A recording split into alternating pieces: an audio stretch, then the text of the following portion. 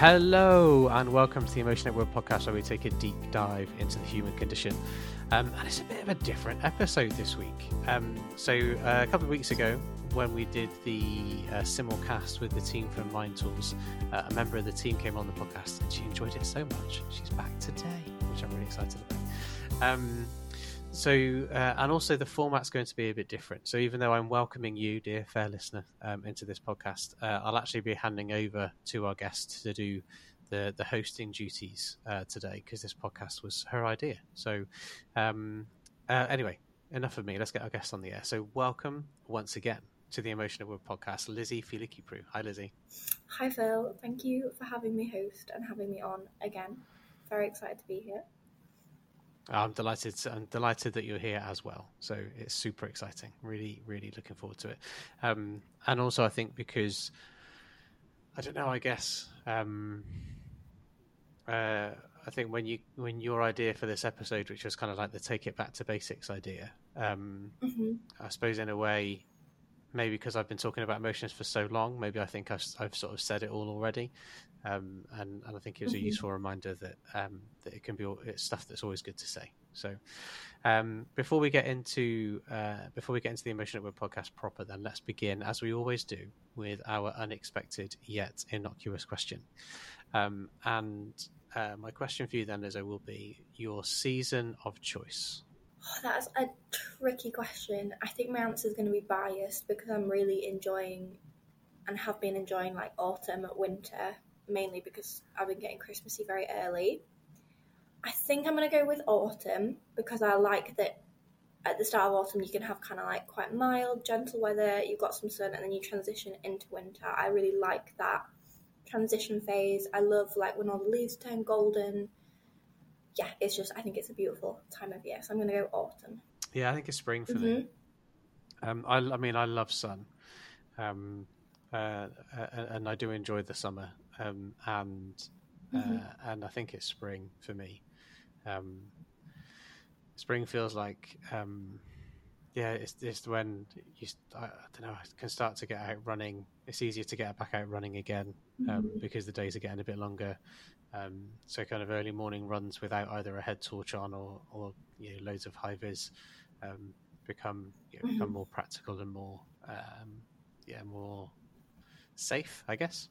Spring for me. Yeah, I love spring. I always associate spring with rain, I think, because my birthday is in spring and it always rains around my birthday. It's like the end of March and it's always just not nice weather. So I think I like the idea of spring, and then the reality always disappoints me, but yeah. Okay. Well, hopefully then today's podcast, because it was your idea, the reality won't disappoint. So fingers crossed, no pressure on me then to make sure that the reality of this episode is as good as the idea that you came up with. So why don't we start with that then? What kind of prompted your idea for this particular episode? So I think a couple of things. I think obviously I do a lot of research into our podcasts so far. It's kind of like how I've built up my knowledge around emotions and emotional intelligence, sort of having joined this job with not loads of prior background knowledge. And I was just thinking, like, I think I know bits and bobs like about lots of different things, but I don't feel like I have a good solid basis yet.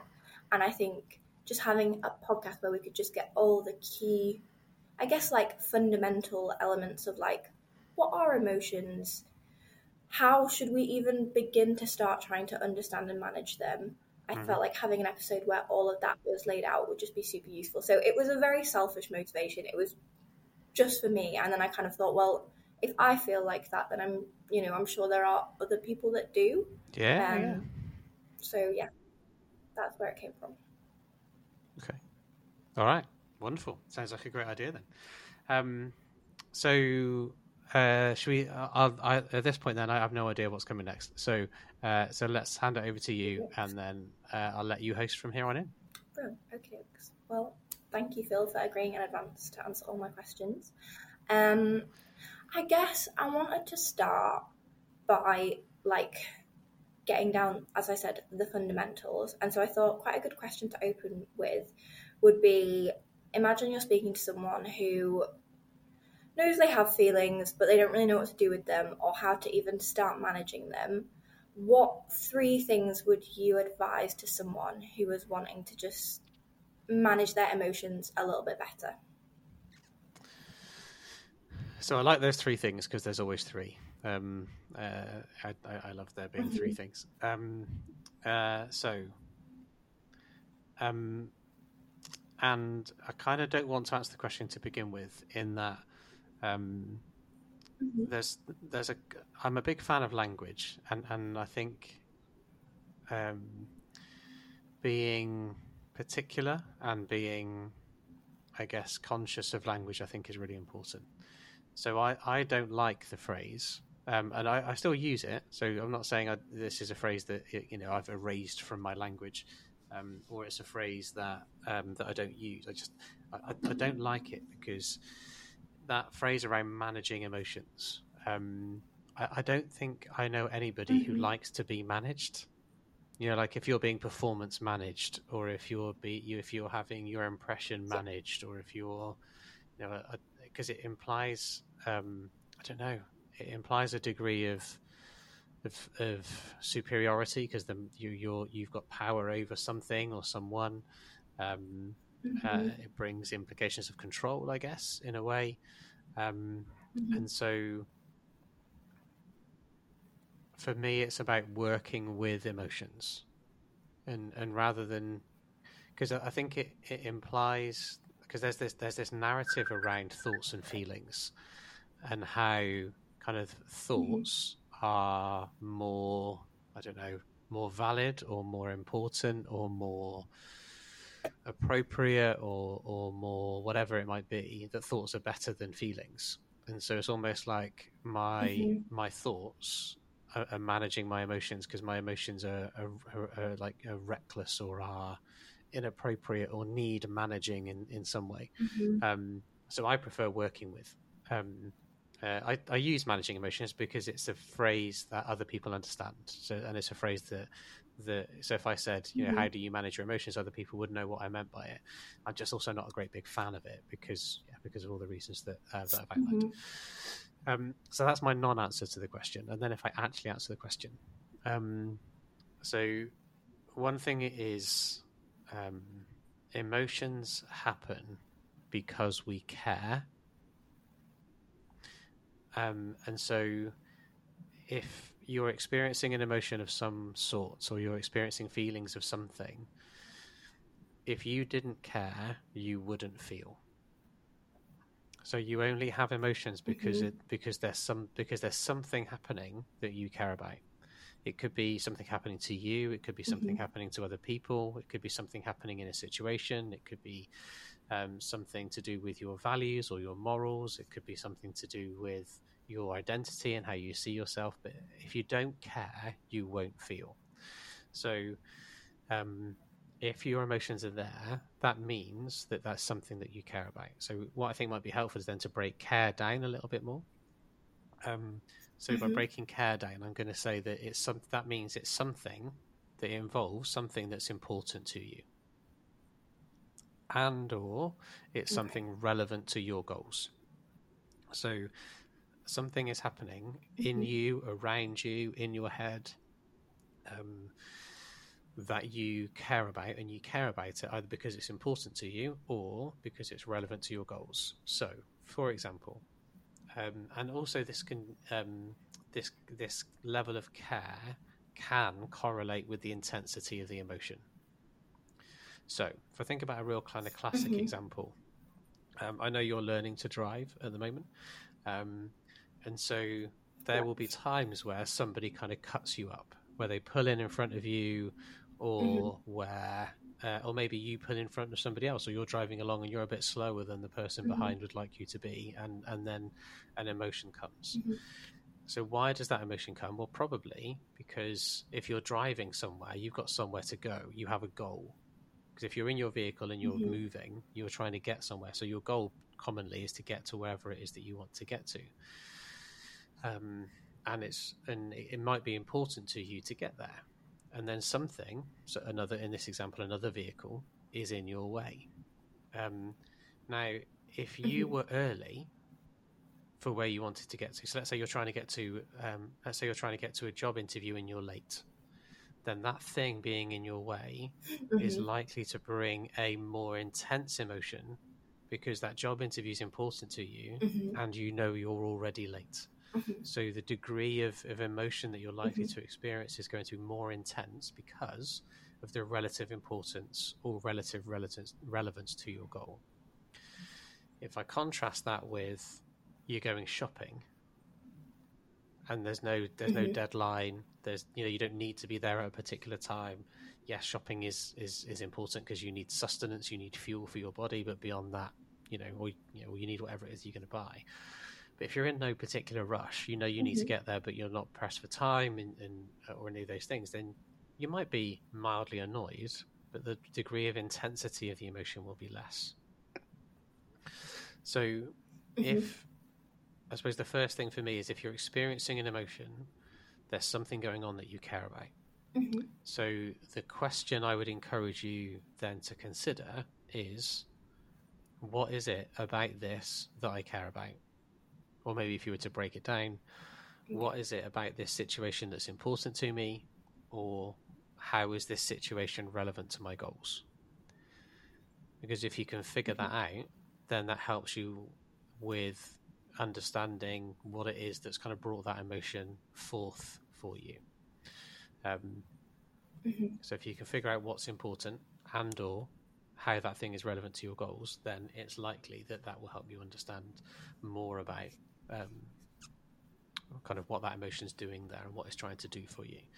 Because if you don't perceive it to be important, then you won't pay attention to it and you won't have the feeling.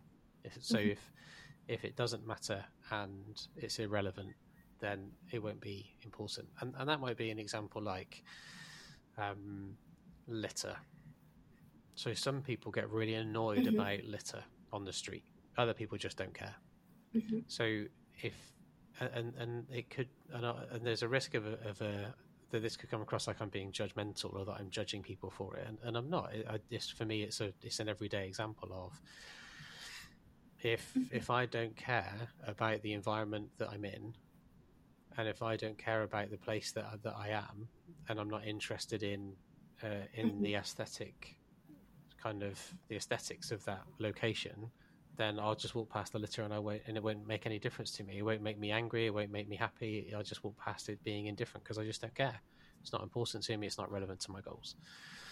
Whereas for others, that might really frustrate them because there's something happening there that is important to them and relevant to their goals.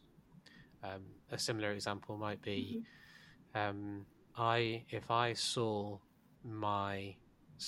any of my children, if my son or my daughters at the airport to greet me when I got home as a surprise, I would care deeply about that because they're really important to me and they're really relevant to my goals. But the random stranger next to me doesn't care, so they're not going to feel anything. They don't care about the fact that my kids are stood over there because they're nothing to do with them. They're of no relevance to their goals and they're not important to them in any way. So it felt like a very long, I'm known for giving long answers, but anyway, so what are three things somebody will want to know about getting better at working with their emotions? So I suppose the first thing is about not judging it. So if it's there because you've deemed it to be important in some way or somehow. And so what can be helpful then is to try and figure out what it is about that thing that's important to you. The second thing is that emotions are often viewed as things that only come or only happen when something external to us is occurring. So let's use the examples I've just chosen. So I've chosen a vehicle being in front of you or in your way when you're trying to get somewhere, litter on the ground, and children being at an airport. The three examples that I used. And all of those are things outside of me. So they're things that might trigger me, I guess, to use a common word of trigger. They're things that might trigger me that are outside of me, that I'm then perceiving through my five senses, through what I can see and hear and taste and touch and smell.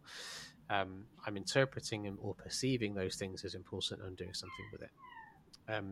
So a second thing for me then is that emotions also happen from within. So things that we remember, things that we imagine, and things that we dream also bring those emotions forth. So this perceptional thing. So I describe it as when I first started to do some work a few years ago with a company called the Emotional Intelligence Academy, or EIA Group as they're known. And we started talking about this radar, the idea that we've constantly got this radar running, and this radar is running and it's looking for things that are important. It's looking for things that we care about. And one of the challenges with the radar metaphor is that it's like the radar beams out. So if you imagine your sensors of the radar, they're beaming out and they're looking for things. Also, though, the radar goes internally. So if we remember something that's happened to us in the past, then that can bring the emotions again, because those things are still important to us, and they're still relevant to our goals. So something might happen for me in first thing in the morning, and then when I remember that thing as I work my way through the day, the emotions come back. It's not like I've had something outside of me happen or occur. And it might be that, I don't know, maybe I had an argument with a member of my family in the kitchen. And so when I walk into the kitchen, I then go, oh yeah, I remember that argument I had in here this morning. So it could be that, I suppose. But memories come from lots of different places. So emotions can be brought forth or triggered from external stuff. They can also be brought forth or triggered from internal stuff. So that could be things we remember, that could be things that we imagine, and it could be things that we dream. So I guess when you were preparing to do the role that you're doing now on the podcast, you might have been imagining how it's going to go. So how is it going to feel interviewing Phil? What questions am I going to ask him? How might it feel if he talks forever, like he does often? And that might bring different emotions for you, and that's where you're imagining what it will be like. So emotions can come from outside or emotions can be triggered or brought forth from outside or from within. And then the third thing I would say is it's nearly impossible to not feel them. So if you go with, if you're looking to channel your inner Elsa of conceal, don't feel, it's nigh on impossible to stop emotions, because emotions are there because they save our lives. That radar that we've got running is there to protect us. It's looking for it's there to protect us and enrich our lives. So it's looking for things that sustain us and we enjoy or find pleasurable. It's also looking for challenges and risks and threats. So it's nigh on impossible to not feel. So I would say there's no point in trying.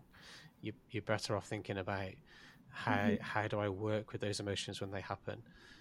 There's a book called Emotions Revealed by a guy called Paul Ekman, which is this. My incredibly masculine book when I'm reading it on the train. Look at me with my bright pink book. Love it. And in that he talks about catching the spark before the flame. So the emotion happens, and it's how can you catch the spark before it kind of goes big, before the flame takes hold. And I see that a lot in some of the work that we do with our clients. So one of the pieces of what we're doing at the moment, we're working hard on reducing the knee-jerk reactions.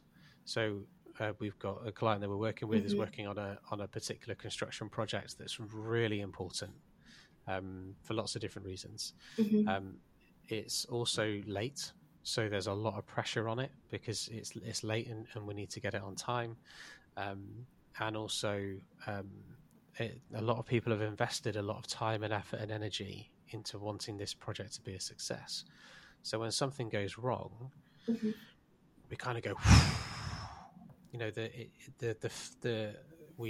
something goes wrong, it triggers an emotion, and the flame just catches really, really quickly. And so what I'm working on with that team is how can we catch the spark before the flame goes whoom. I don't know where that noise has just come from, but anyway, how do we catch the spark before the flame? So they would be my my three things that somebody wanting to get better at managing their emotions or working with their emotions should know. Well, yeah, that was all really, really interesting. It got me thinking, do we all feel like the same emotions? As in, is there a set range of emotions that humans feel, and are they consistent across like a group of people, or do we all feel different emotions? Like, so the answer is both. And the answer is both for a few different reasons. So everybody's different.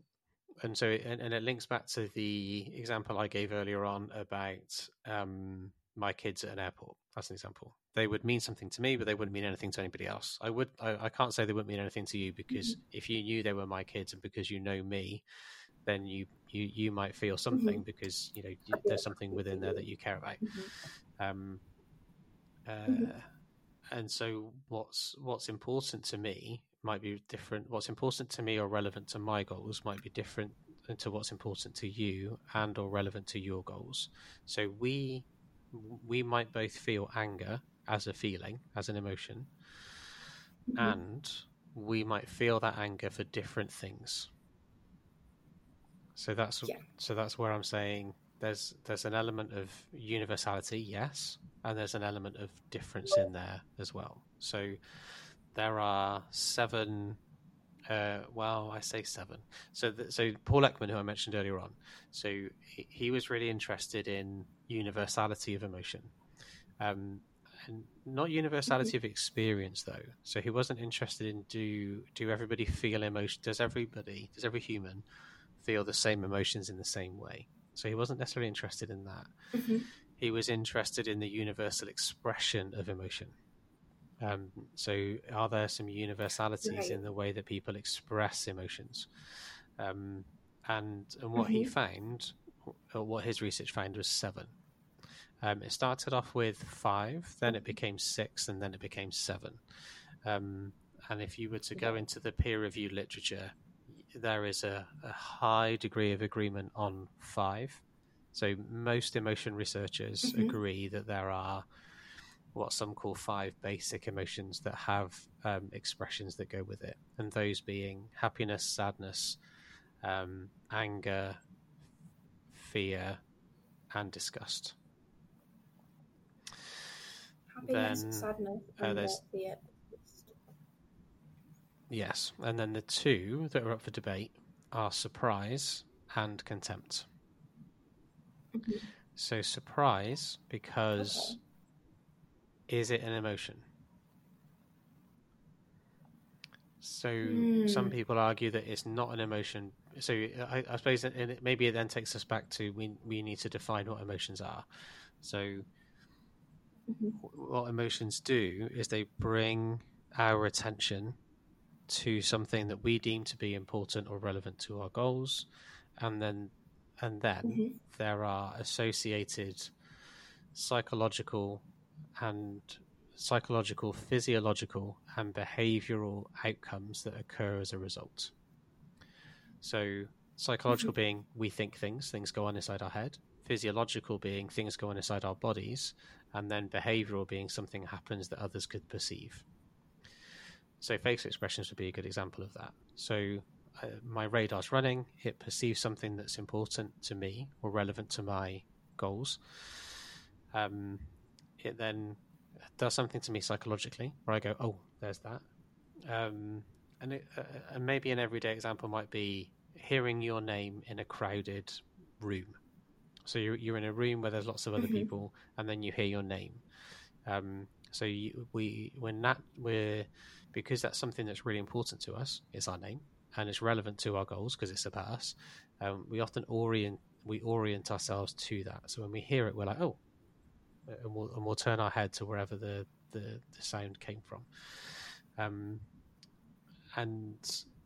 so when we have all three things there. So the radar's running. Psychologically, it goes like that. It has an impact on me physiologically because it might spike. It might spike my adrenal gland because I'm like, oh, somebody's mentioning me that, and they're not in my immediate circle. So why are they talking about me? Maybe I'm now a bit nervous. And there's a behaviour, which is I turn my head to whatever it was that came. So there's some that argue surprise is an orienting response, because surprise is like a station on the way to somewhere else. So when I turn around and I see it's so if I don't know, let's say I'm in a busy room in London, where as far as I'm aware you're in Leeds, and then I hear your voice saying Phil, and then I turn around and then I'm like, oh, you're not meant to be here. That's an unexpected thing, but then I'm happy because it's nice to see you.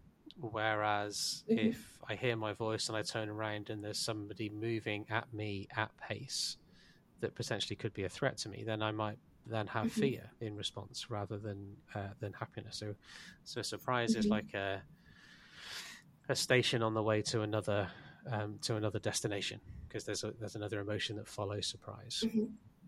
And then contempt is the other one that's, again, that some researchers agree, some researchers differ. And partly that's because of the moralness of contempt, because contempt is about feeling superior to somebody else.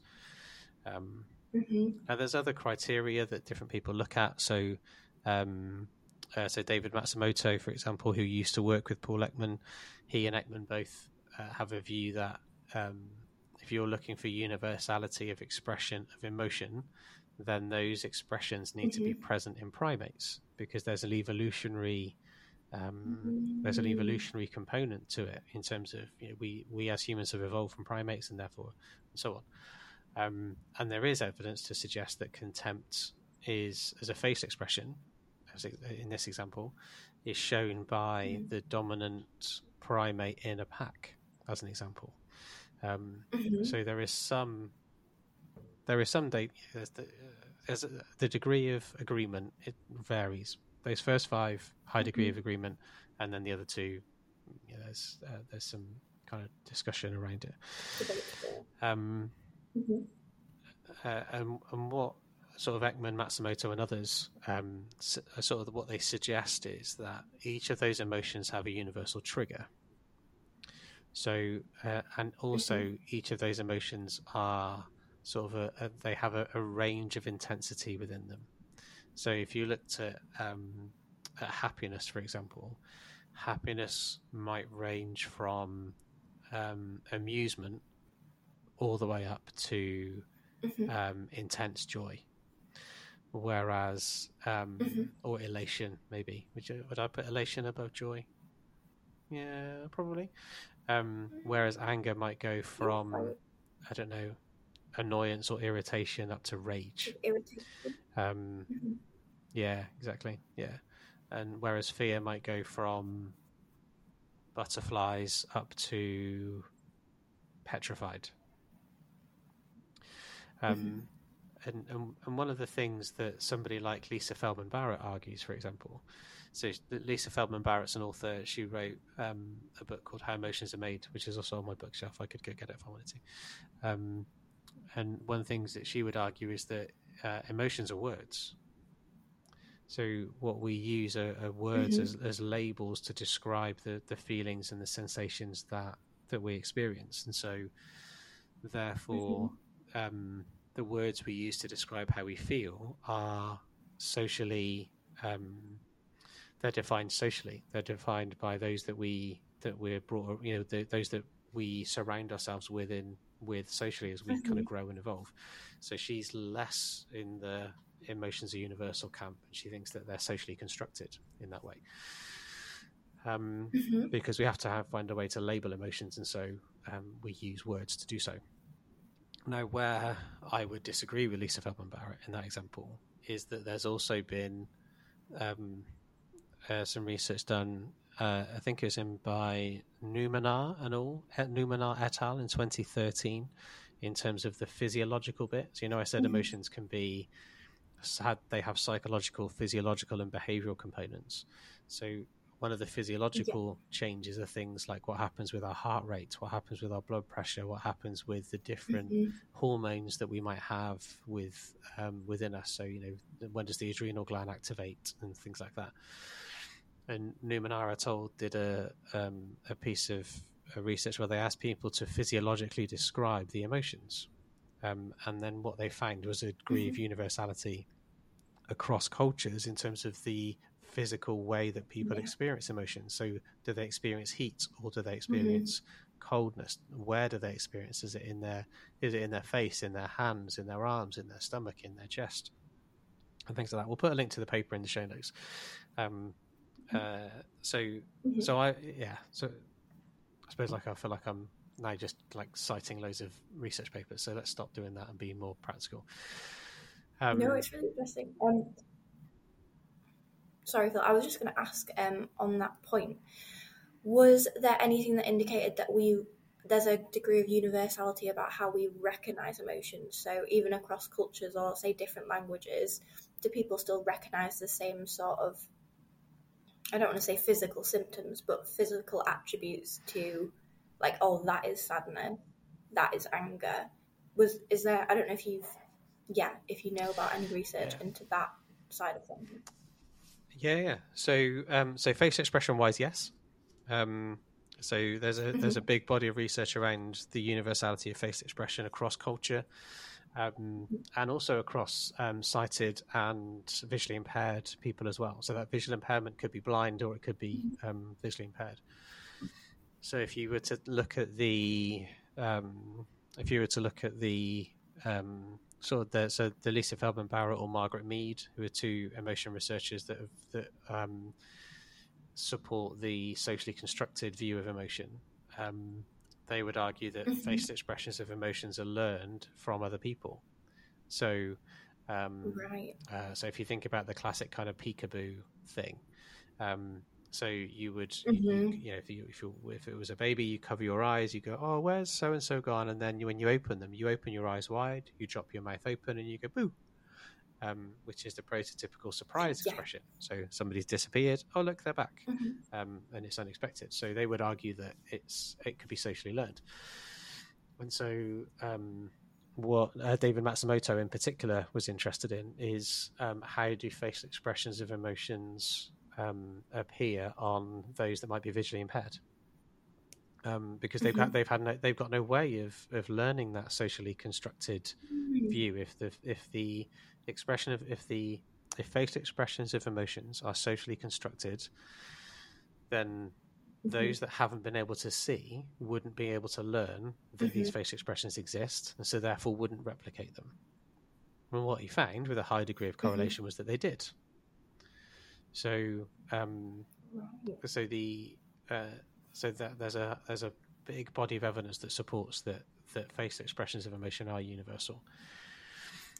Where that universality differs is what might bring the emotion forth. So what might trigger you to be scared or angry or happy might be different to what triggers me to be scared or angry or happy. And the extent to which, or the degree to which or the intensity of which you are scared or angry or happy might be different to the extent to which I am scared or angry or happy. So we had a really good example of it this week. So for the audience's benefit, earlier on this week, the Emotional Work team all got together. And just over a week ago, about 10 days ago now, a couple of my social media accounts got hacked. And when we met a few days ago, we were discussing it, and a member of the team said, I can't believe how calm you are about it. I would be feeling really differently. And that's a good example of how the same stimulus or the same thing happening, social media account being hacked, for example, how I felt about it was different to how a member of the team felt about it. And that's not that I'm right and the member of the team's wrong. It's that's a really useful example of how the same thing can bring both a different emotion and a different intensity of the emotion. So it bothered me, but I wasn't, I don't know, I was maybe was probably more frustrated with the process of trying to get back into the account than I was in terms of the intensity of what had happened. So there's and then that might differ across cultures as well. Then because what might be important in England might be different to what's important in Finland or important in Turkey or important in Singapore. And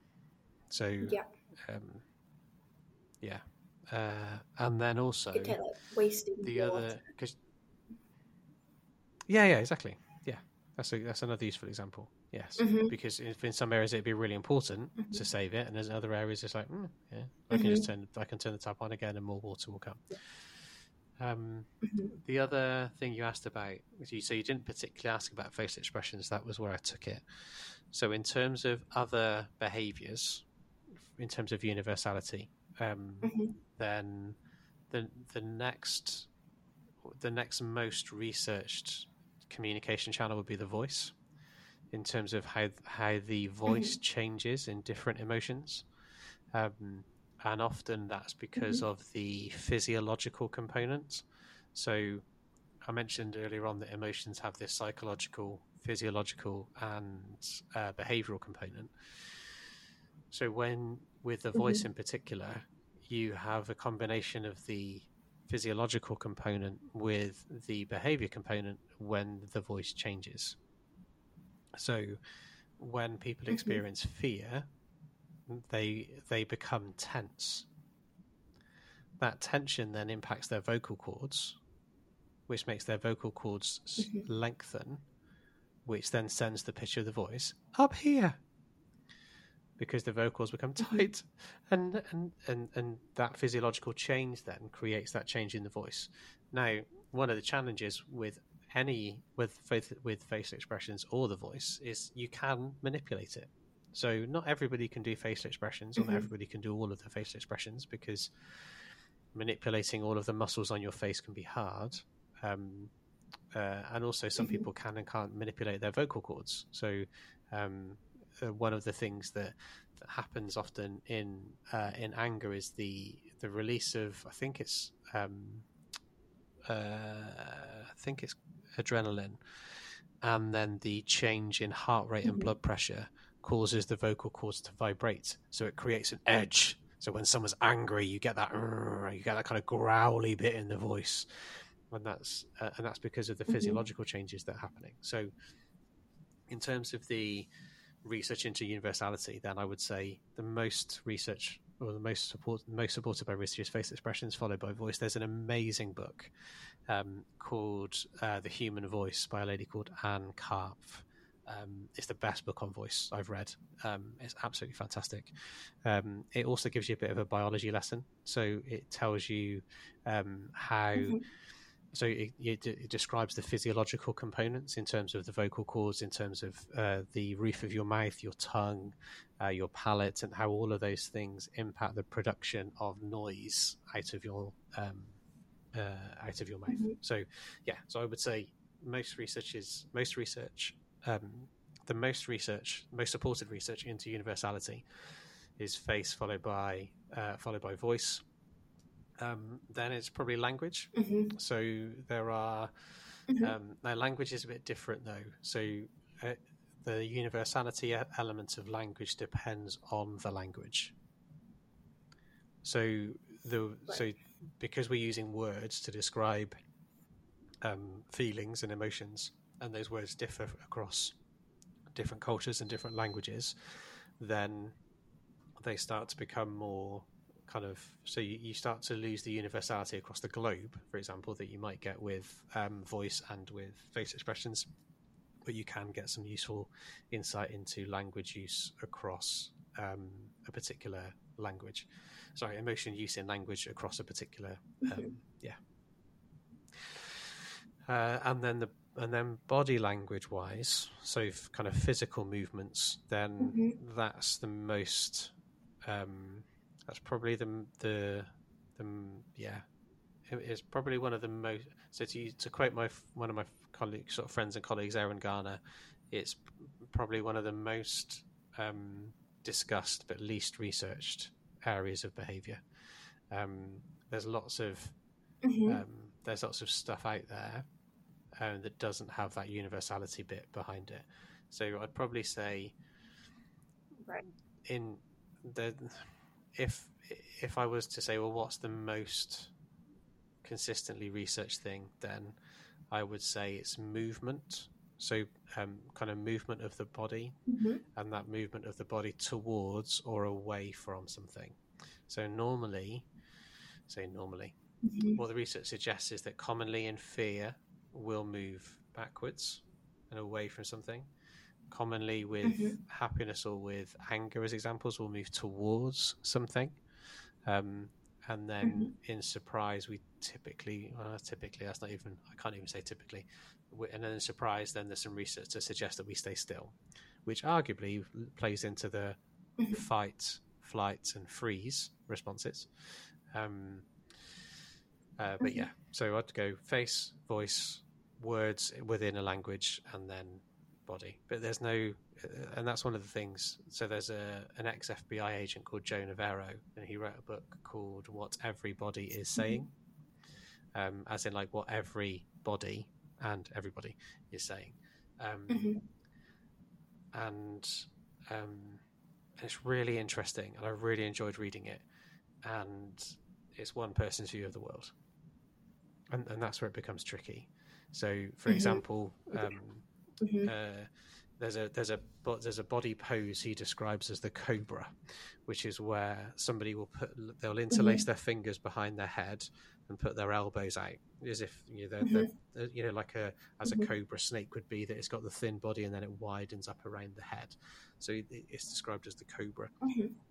And that is attributed to a power display.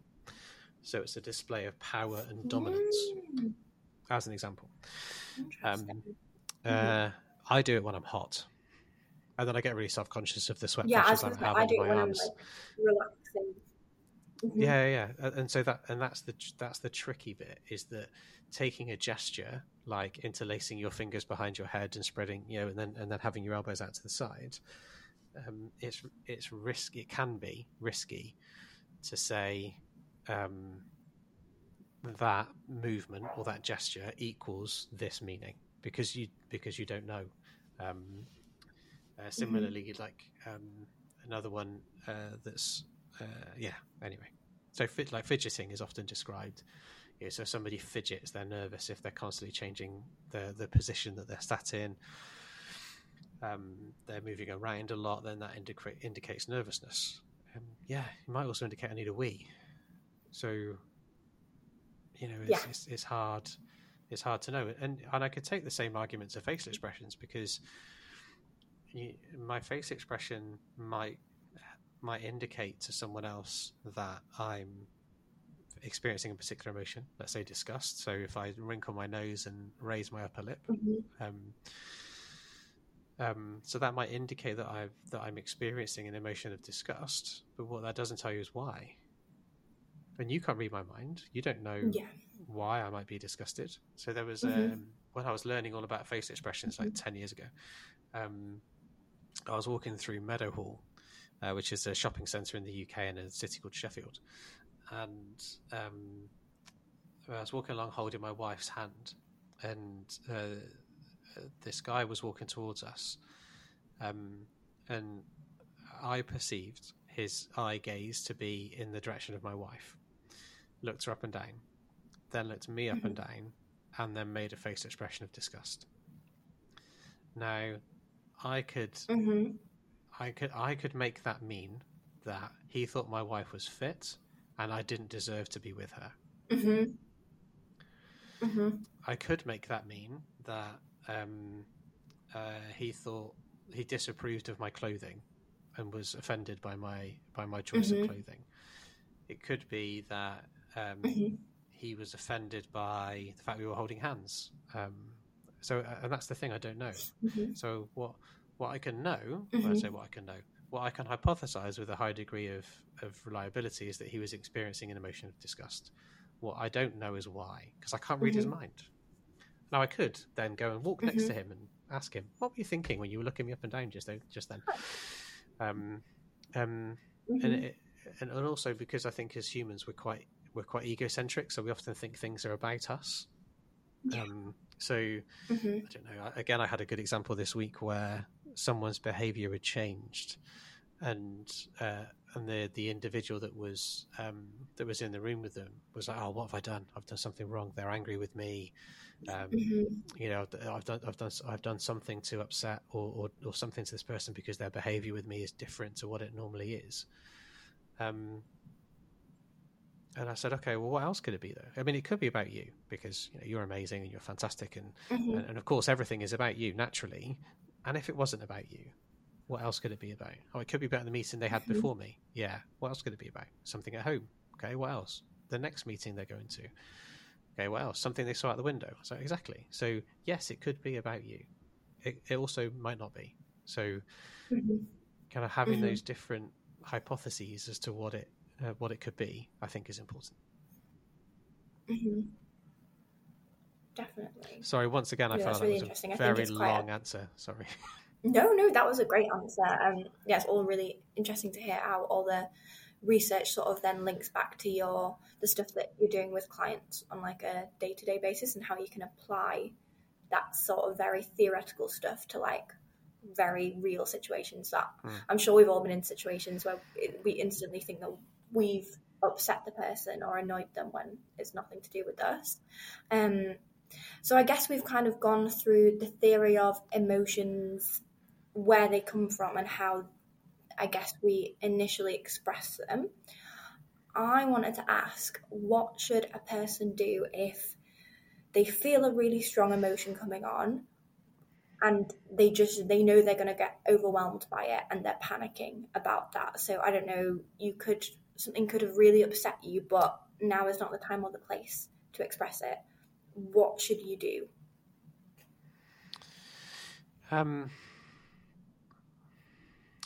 So I was going to say that's a really hard question to answer, and then you added that last bit on the end about it isn't the time or place. So, so in which case, so broadly speaking, there are five. There are five families of what's called emotion regulation. Now you could argue that emotion regulation is another term for emotion management. That's probably true.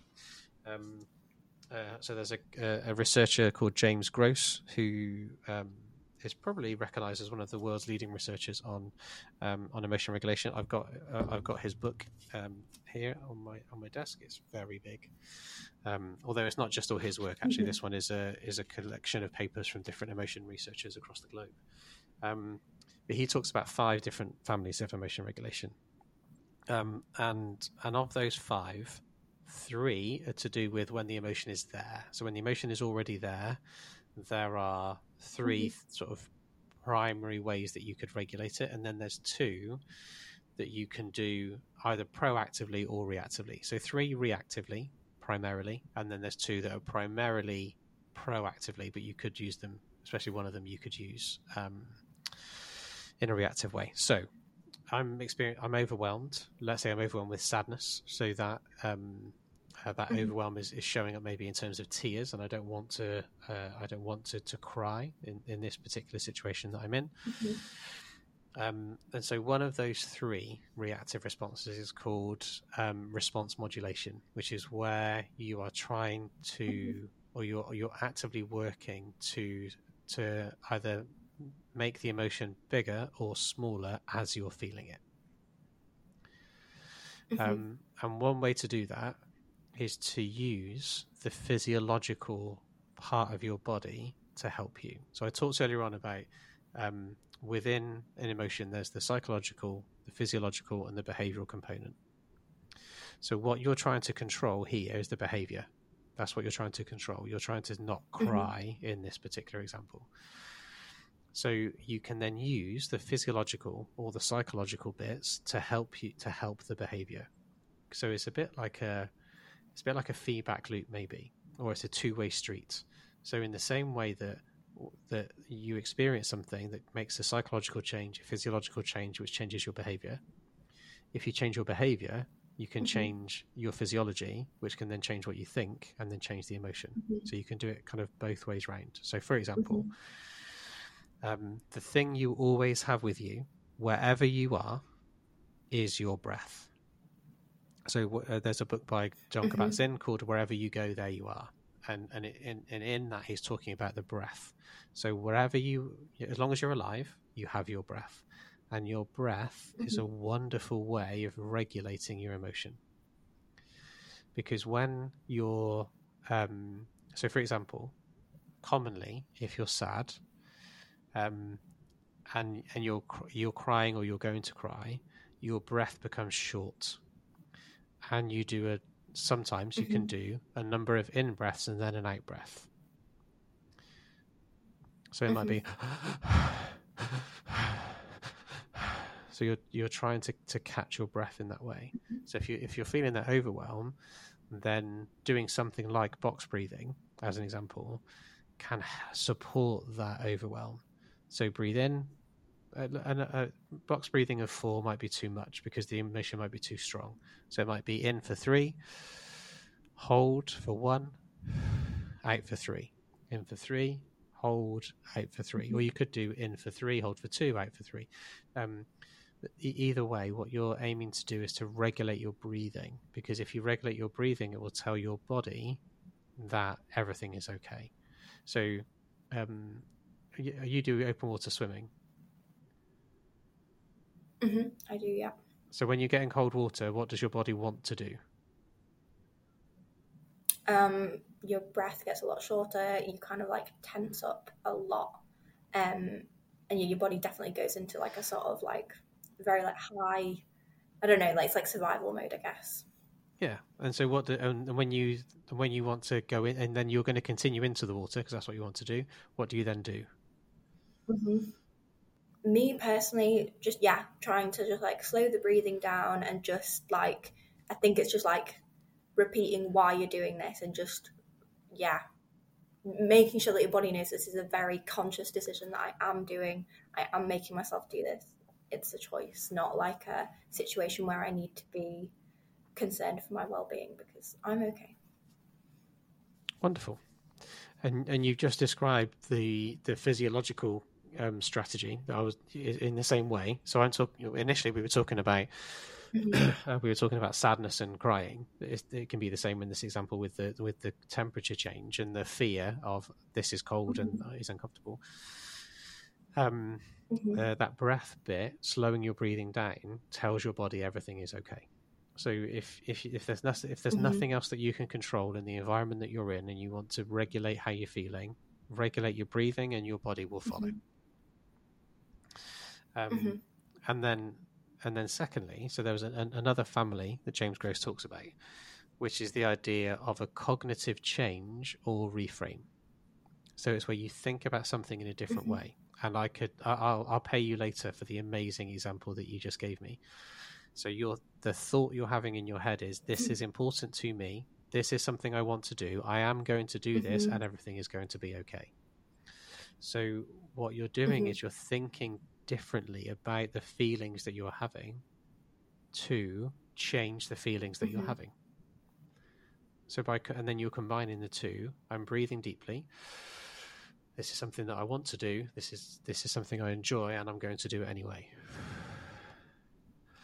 This is something I want to do. This is something I enjoy, and I'm going to do it anyway. So that you're combining two of those families together by modulating your response through your breathing, and then changing what you're thinking. Now, there's other ways to modulate your response. The reason I went for breathing is because you always have it. It's always there. So other things that some people might do is they might sort of pacify themselves somehow. So they might rub their hands together. They might kind of rub their hands on their arms. They might rub their hands on their legs. They might kind of touch their face, cover their eyes. Some kind of element of touching themselves to calm themselves down, because that might help them in that way. I'm not saying it helps everybody, but that's what some people do. So you've got that response modulation. How do I modulate the response? You've got that cognitive change or reframe. How do I think differently to feel differently? And then the third one is called attentional deployment, which is where we focus on something else. So it's in the example of, if we go with the example of overwhelm, it could be, I'm not going to think about me. I'm going to put all of my attention on something else. I'm just going to focus on that person that's speaking over there, and I'm just going to listen to every single word they've got to say. Because if all I'm thinking about is them and what they're saying and what they're doing, then I'm going to focus all of my attention on there. Or it might be, I'm feeling overwhelmed. There's a window. I'm going to look out the window, and I'm going to just put all of my attention out there, and I'm going to forget what's happening in here. I'm going to turn off everything that's going on around me, and I'm just going to think about what's going on outside. So it's where you take your attention and you put it on something else. So and you can do it again, a combination of those things. So you might say, I'm going to look out the window because that's where that's safe. That's safe out there. It doesn't feel safe in here. It feels safe outside. I'm going to look out the window. I'm also going to tell myself, it's okay. You're strong. Whatever it is you want to tell yourself. I'm okay. I'm all right. This is okay. I can work. I can think about this later, or hold it together, or whatever it is I might be thinking. And I'm breathing at the same time. So I could combine all three together. Tension elsewhere. Think differently to feel differently, and modulate the response through, for example, my breathing. And then the other two families, which you can use sort of proactively and sometimes reactively, is around how do I change the situation, or how do I get myself out of the situation. So I might go, excuse me, I need the toilet. And I get up and I leave because I can't, there's no window, so I can't look outside. I feel like everyone's staring at me. My mind is so overwhelmed with thoughts of sadness that I can't take it anymore. So I give myself a reason to leave. So I go, I'm really sorry. I've got to go to the toilet. Or if you're on a video conference, you might go, there's somebody at the door, and you turn your camera off so that people can't see you anymore. So you can sort of take yourself out of the situation. So that one's called situation selection, where you take yourself out of it. And the other one is called situation modification, which is where you think, right, how can I change this situation? How do I get the attention off me? So if everyone's looking at me and I'm feeling really overwhelmed, I might go, well, Lizzie, what do you think? What are your views on this particular thing, to try and get the attention away from me and onto something else or someone else? And you can also use those two things proactively. So it might be that you think, well, I know that if I go into this particular type of meeting with this particular person, that makes me overwhelmed. So I'm actually not going to go into that meeting because I don't need to. So I'm just not going to bother. And there might be other times where you could go, right, how do I change that situation? But I feel like I'm veering off topic a little bit. But I think if we think about those 5 families of situation selection, can I take myself in or out of it? Situation modification, can I change the situation so it's emotionally easier for me? Attentional deployment, can I put the focus and the attention somewhere else? Cognitive change or reframe, can I think differently to feel differently? And then response modulation, how do I regulate the physiological feelings that I have? Because okay, is when it comes to client work and the projects and people you've worked with over the years, in workplaces, what do most people opt for? When they're you can see that they're trying to process an emotion and they trying to manage it, or work with the emotion. What do most people opt for? So often it's a mix. The response modulation is most common and most destructive, especially if the response modulation is to suppress it or repress it and never let it out. So in your example, of the overwhelm, regulating it in that moment or in that meeting or in that conversation can be really helpful, because you don't want to be expressing it in that moment, because for whatever reason it's inappropriate. If then you don't express it in another way at another time, it's just going to sit there. And that links into what emotion researchers will often describe as a flooding out episode. So if you feel it and then you kind of suppress it, you push it back down again, and then you might remember that overwhelm that you felt earlier on in the day, and then you go, oh yeah, but I still can't express it, so you suppress it again. And then someone says, oh, were you all right earlier on? You looked a bit upset. No, I was fine. And then you suppress it again. At some point, if you don't express that emotion in another way, what will happen is that emotion will come pouring out. And sometimes it's described as the straw that broke the camel's back. Sometimes it's described as the bursting of the dam. Sometimes it's described as the cork popping out of the bottle, whatever bit is that. Because what happens is that emotion you haven't worked with that emotion in a way where you can let it go. So it's still there, to go back to my Elsa bits from earlier on. And then what happens is it comes flooding out.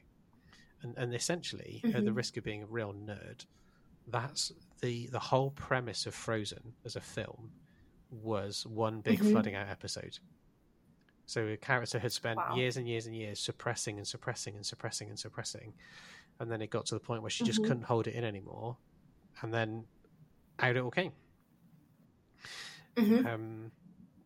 So a hugely popular Disney film that's gone on to be a West End production and has had a sequel made that wasn't quite as good as the first one, essentially is about somebody who had a flooding out episode, and that flooding out episode froze the kingdom of Arendelle. Created an eternal winter. I guess in that way as well I was going to break into song then. Which, again, it could be a great metaphor. And I guess it's like, that's, a really interesting, thing you've spotted. And I think maybe it does speak to the fact that maybe suppressing emotions is a fairly common thing that, like, we all do. Yeah. And to answer your question... Yeah, I don't know if you would agree. Yeah, no, it is. And to answer your question from earlier on, I see that commonly in teams. So what I see in teams is the build up of a number of different things then creates the flooding out episode, which might be in tears, sometimes might be in frustration. It's a pounding of the table and a shouting across the room. Sometimes it might be a storming out the room. Sometimes it might be a keyboard warrior. Massive long tirade of an email that's sent to somebody else. So the dysregulation of emotion is something that harms teams. So that emotion dysregulation, that inability or that unwillingness to regulate emotions often creates dysfunctions in teams. And relationships, and that's where we help. That's how we can help, and because you're at the risk of becoming very, I don't know, what's the word I'm looking for? I can't think of the word. But anyway, if you think about, I was never taught about the 5 families of emotion regulation. I learned through experience about the appropriateness of expression of emotion. No one sat me down and talked about what emotions are and where they come from and how they work and how you can use them and how important they are for your welfare and how you can work with them in a constructive way. I'd argue that over the last, if you think about it from a school's point of view, the personal, social, health and education, or the PSHE curriculum, has changed a lot over the last 10 years.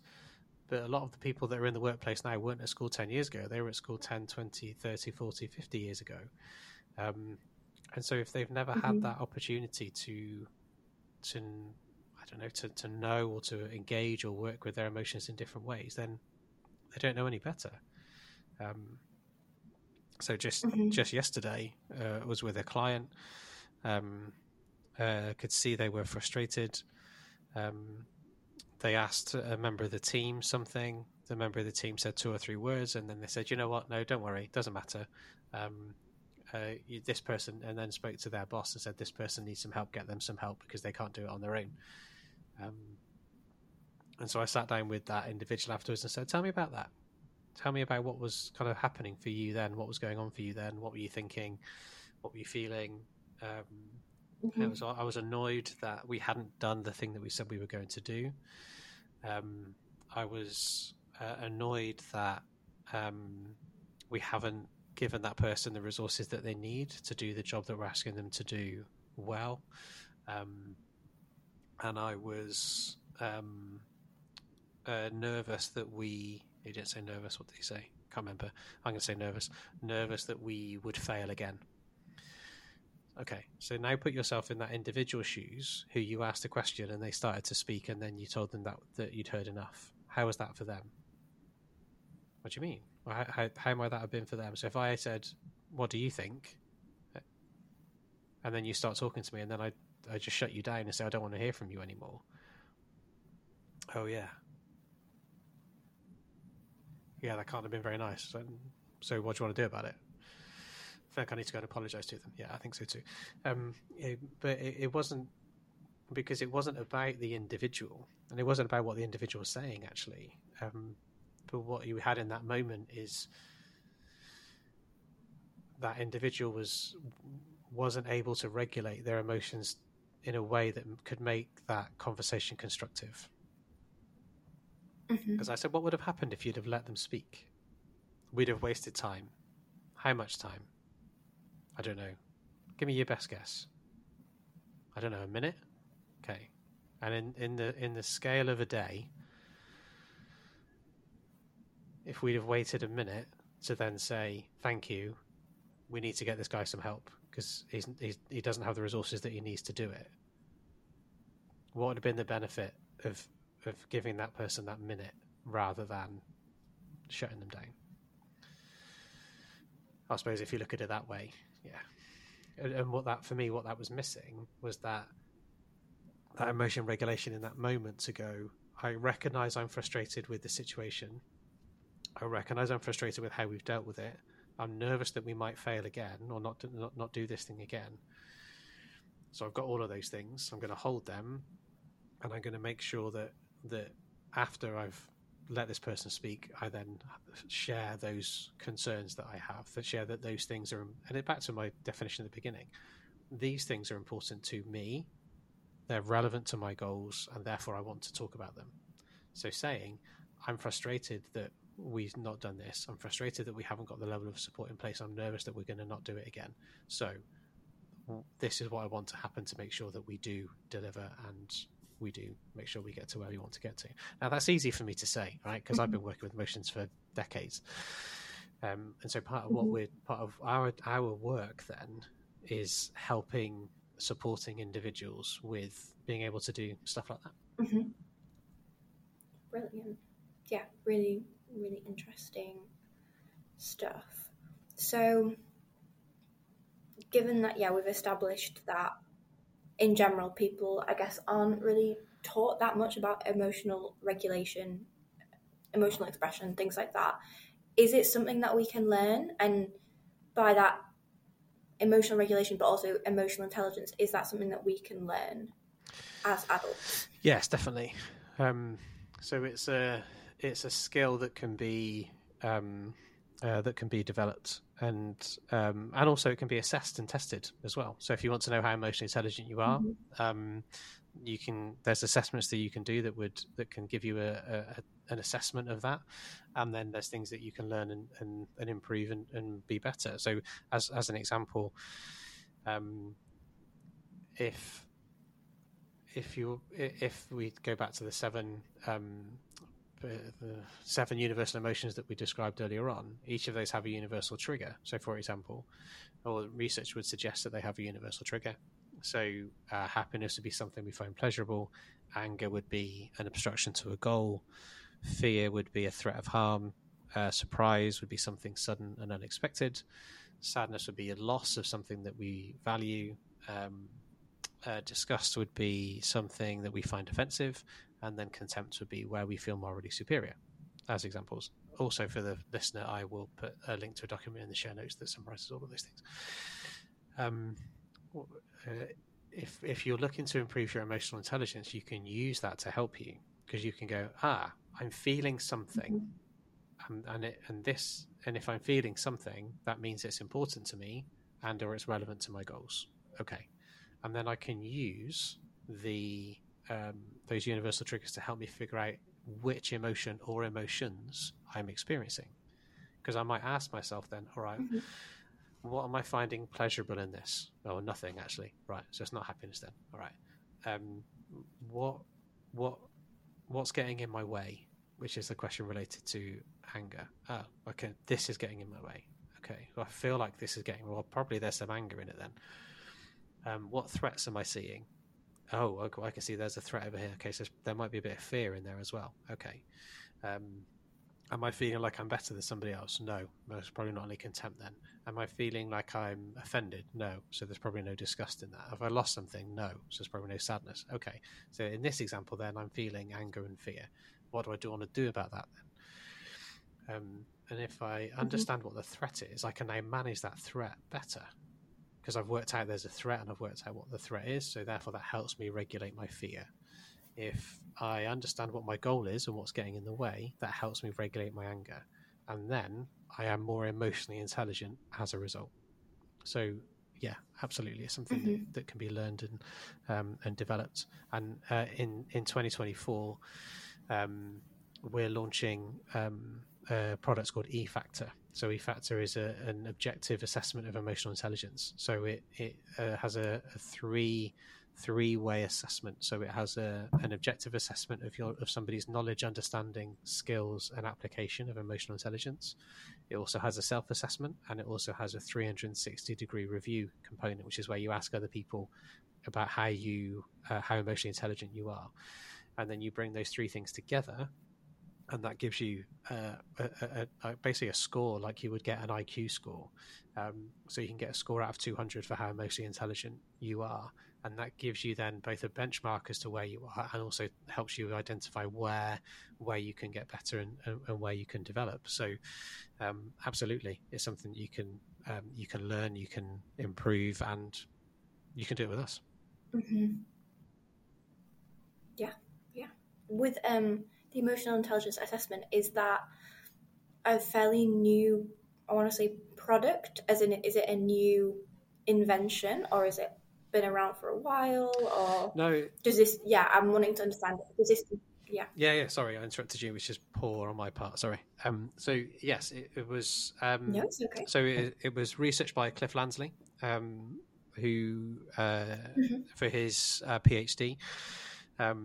And Cliff and I have known each other for years, and he published his PhD in 2022, and then this tool became available in 2023.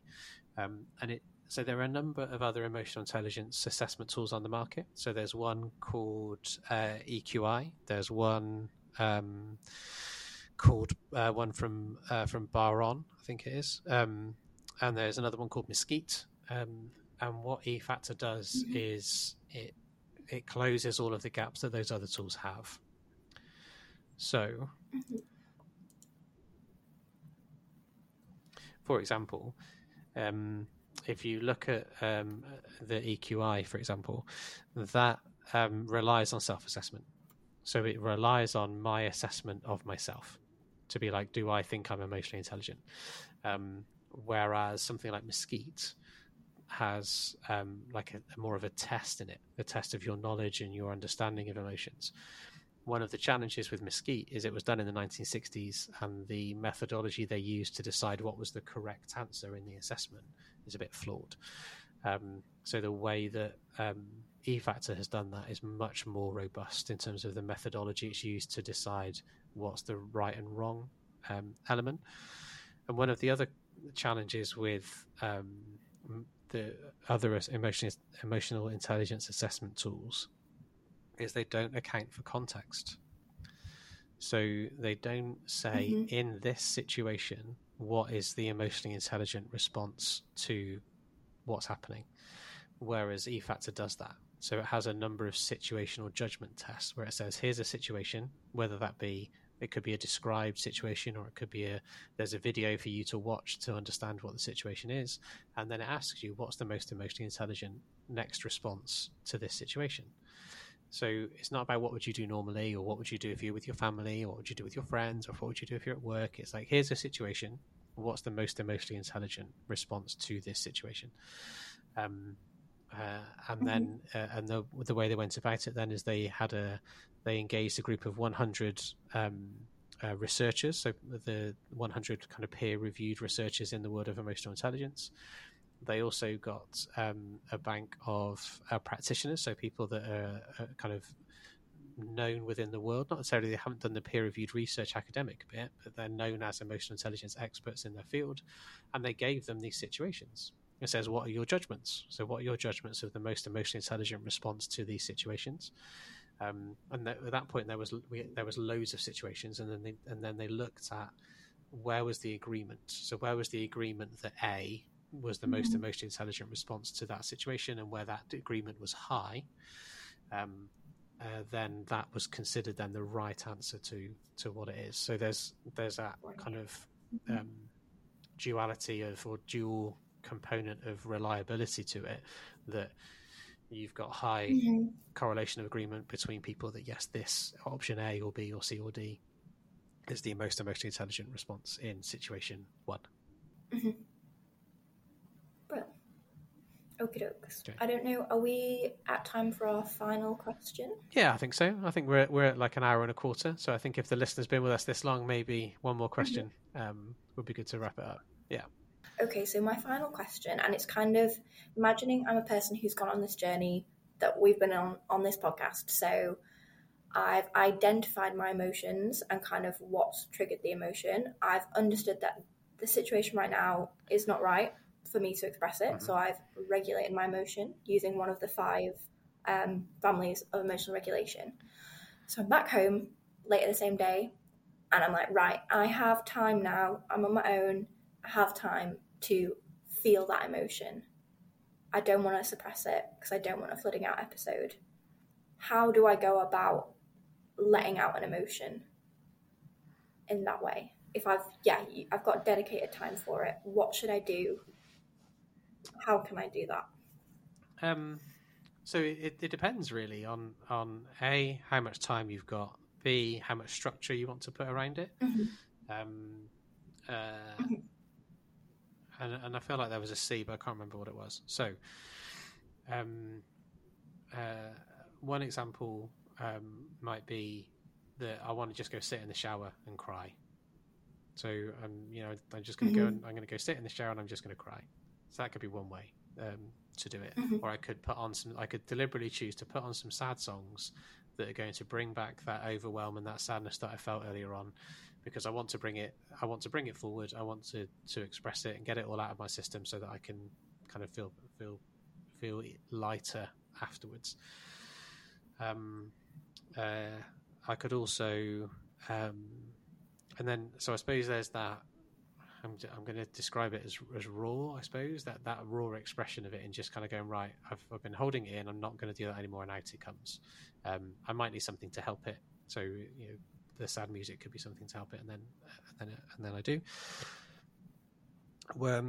Also, you could put a bit more structure around it in terms of maybe asking yourself some questions. So I'm a massive fan of reflective practice, and we could go into more detail, but I won't. I'll keep it simple. So I could do some reflective practice on it in terms of going, what did I feel then? Why did I feel what I felt? What do I feel now? What do I think I want to do about it? And then what are my actions? So I don't use why questions very often. And in this example, I think why can be helpful in terms of why did I feel what I felt? Because what that helps me do is figure out what that trigger might be. So I could have a number of questions that I might ask myself to go to help me work through what that emotion is. And I think using the thinking and the feeling aspects is useful. So what did I feel then? Why did I feel it? What do I feel now? What do I think I want to do about it? What do I actually want to do about it? Could be 5 useful questions to help work through that expression. And it could be that I express it out loud. It could be that I write it down in a journal if I want to keep a record of the different things that I'm feeling. It could be that I just have those questions on a sticky note on my desk or somewhere that I can ask myself the questions and work my way through the answers. Brilliant. I think those are kind of some fab takeaway things, because they're like the easy things for us to do and easy questions for us to ask ourselves. So okay. Thank you, Phil. Thank you, Lizzie. So as we sort of move towards closing the podcast off, then I'll move on to our closing question, which will be around what surprised you. So I'm going to ask you what surprised you within today's episodes. But before we do that, as you'll have heard, as we've worked our way through this particular episode, one of the things that we do a lot of work on is with teams, and the safe and the constructive expression of emotion is something that can differentiate low to high performing teams. It's something that can create close and constructive relationships, or can create distant and destructive relationships. So if something that you want to improve on is how your team is engaging with each other and the relative emotional safety to express how you feel in your teams, then give us a call. Get in touch with us at phil@emotionatwork.co.uk and we'll be able to help you out. All right then, Lizzie. What surprised you from the podcast today? Just the sheer amount of knowledge that you have when you were citing all those different reference papers. And I was like, how have you even remembered all of this, let alone like knowing exactly when to pull on that piece of knowledge because that's relevant here and that's relevant here. That just, amazed me, because I just don't think I have that level of like memory retainment. That's what surprised me. Wonderful. Thank you, Lizzie. And thank you so much for your questions. I really enjoyed our conversation today.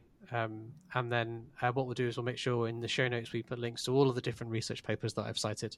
And also we'll put those reflective questions in there as well.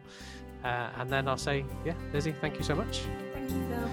And thank you to whoever is listening. I hope it's been useful. You've been listening to the Emotion at Work podcast, and if you got this far, you must be interested in the role that emotions have in the workplace, either within individuals, between people in teams, or in organisations as a whole. So head over to the Emotion at Work hub, which you can find at community.emotionatwork.co.uk. Thanks for listening.